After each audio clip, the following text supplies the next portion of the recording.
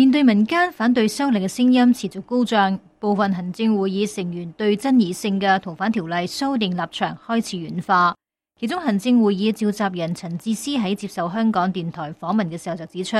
目前社會嘅對立面好激烈，因此現階段唔適合繼續討論。佢又承認政府喺解說工作不當，因此先至會引起社會一啲恐慌嘅聲音。佢唔希望為咗一條草案嘅討論，放棄其他需要跟進嘅民生議題，令到議會停頓冇好處。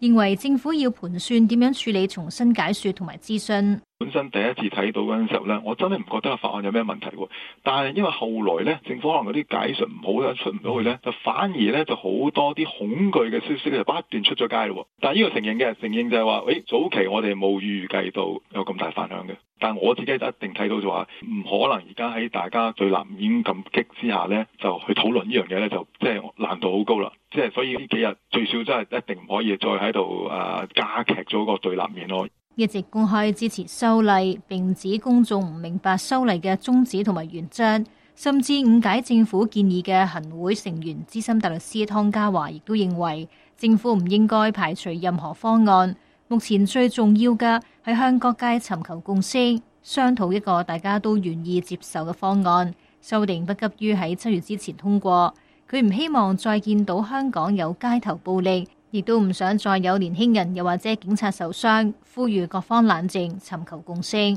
經過星期日嘅大遊行，經過星期3嘅暴力事件，任何一個負責任嘅政府都應該重新去評估一下現時嘅情況係咪真係咁理想呢？係咪真係可以7月之前通過呢？我自己係覺得7月之前通過嘅機會係越嚟越細，困難越嚟越大。既然我哋立法會未必處理得到呢個修訂，台灣又表明佢哋唔接受我哋引導嘅方式，咁其實時間限制上係不再存在。另一名行政會議成員林正財亦都認為冇硬指令一定要執行修例，又指政府唔係鐵板一塊，相信會因應社會氣氛嚟到處理。公務員出身嘅行會成員羅范椒芬唔同意撤回修例，但係支持容許更加多時間進行討論。佢指政府過去已經多方解說，的確令到唔少人接受政府方案，但係鑑於社會出現暴力抗爭同埋強烈反應，佢支持延長諮詢。我唔會贊成係撤回㗎嚇，但係咧，我覺得政府的確係解說咧，就可能係即係做得唔係好足。究竟政府點樣評估佢應唔應該再去解說多啲時間？有冇信心解說完之後大家會接受呢？身兼立法會議員嘅行會成員葉劉淑儀則態度強硬，指出如果政府決定擱置又或者係暫緩，即等於撤回草案。但如果繼續堅持修例，亦都要面臨再次出現包圍立法會嘅衝擊行為，衡量兩者利弊，佢認為政府屈服嘅代價將會更加大，因為無疑係會衝擊到政府嘅管治威信。考慮如果因為好多人群用暴力咁去包圍立法會，用咁樣嘅力量去逼立法會係唔通過法例咧，兼且係外國有呢啲國家喺度指指點點啊，又話制裁，咁如果政府咧係屈服咧，咁將來咧係付出嘅代價係更大，對香港長遠嚟講係更加唔好咯。除咗行政會議成員之外，部分建制派議員亦都開始轉軚。民建聯立法會議員蔣麗芸認為修例稍為延遲亦都不壞，可以俾市民消消氣。呢個時候政府就係檢討啦，呢條根本完全冇威脅性嘅一個條例，點解市民會係有咁大嘅反彈呢？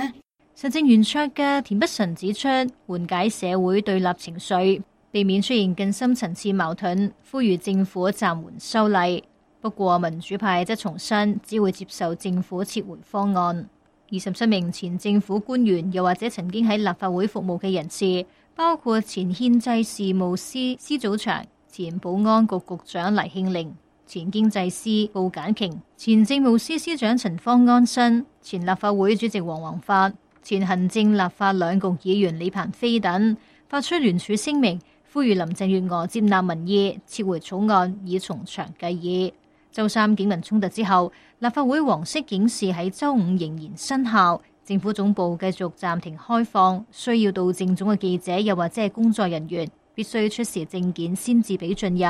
附近嘅添美道同埋添華道仍然暫時封閉。特首辦外有警察拉起封鎖線，多架警車停泊喺附近戒備。立法會附近周五仍然繼續出現咗零碎同埋短暫嘅示威行動，但未有發生衝突事件。自由亞洲電台文宇前報道。